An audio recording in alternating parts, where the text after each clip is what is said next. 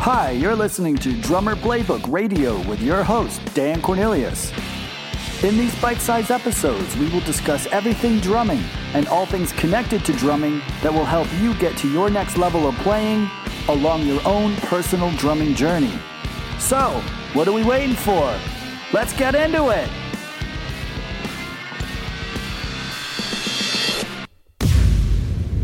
Welcome to Drummer Playbook Radio, Episode 2.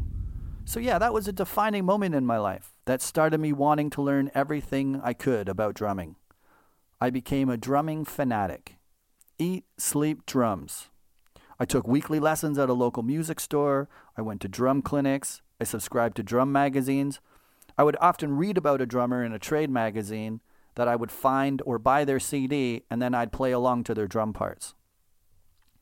From a playing standpoint, I played in any band I could, from school polka band to playing Rush, Zeppelin, Guns N' Roses, Metallica covers, to rebel teenagers at weekend warehouse parties.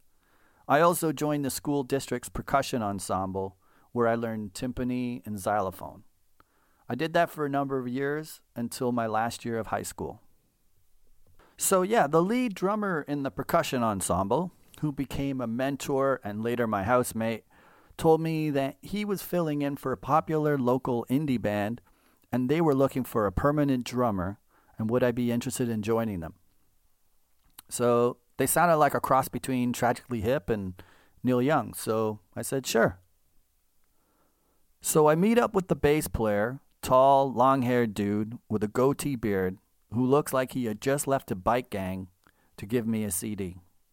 For the next week, all I did was play along to the music over and over and over and over again, like I knew it like the back of my hand.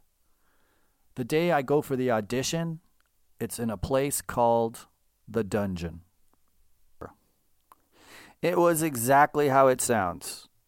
You'd walk down a cold concrete staircase, open a solid metal door into 2 rooms, and then there was like this low-colored sort of like red light, much like a heat lamp in a restaurant. And then another control room filled with a mixing board and various boxes and flashing lights and wires and cables. And then on the other side of the plexiglass was another room where all the amps were, and the walls were covered in like old stained carpet. And it smelled of like a combination of patchouli and mold. Welcome to the big time. So there stood 5 guys who looked like they had just got home from following the Grateful Dead on tour. Long hair, lumberjackets, faded band t-shirts, bell-bottom pants, staring at their amps, noodling on their guitars. So I did the audition. I was nervous and excited at the same time. But for me, it felt like I had been playing with these guys for a long time. After I played a handful of songs, the singer looked up with a stern expression and said, "Great, we'll let you know by next week." I left kind of frustrated that they would make me wait. But I got the gig. I was so excited. I had to actually ask my high school if I could take my final exam early so I could go on my first Western Canada tour with the band I just joined. Strange Days, opening for Blue Rodeo.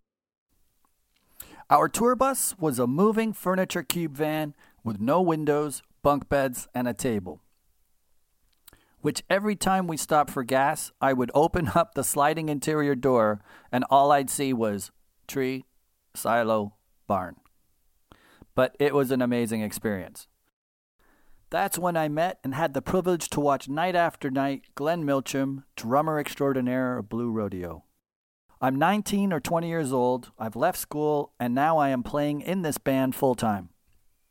I'm recording a second record with one of my mentors. I'm getting music industry bigwigs from Canada and the States interested in us. And now we're touring with other big national bands like Tea Party at the time. It was just how I imagined it. I thought, next, we will get a record deal, be as big as Pearl Jam, and everything is going to plan. This is my life now. The life of a rock star, I thought. Until the band broke up. What? In the next episode, in the words of The Clash, should I stay or should I go? Wow, thank you everyone for joining me today listening to this episode. I know there are tons of shows you could be listening to, so I really appreciate you spending some time with me. Hopefully what I shared with you will give you a step forward in the right direction to your next level of drumming. If this episode did help you today, then be sure to share it with someone who needs it in our amazing community of drummers. Check out drummerplaybook.com/resources for cool stuff to help you along your drumming adventure. And remember, there will always be someone who plays better and worse than you, so enjoy your own drumming journey. Until next time, friends, cheers.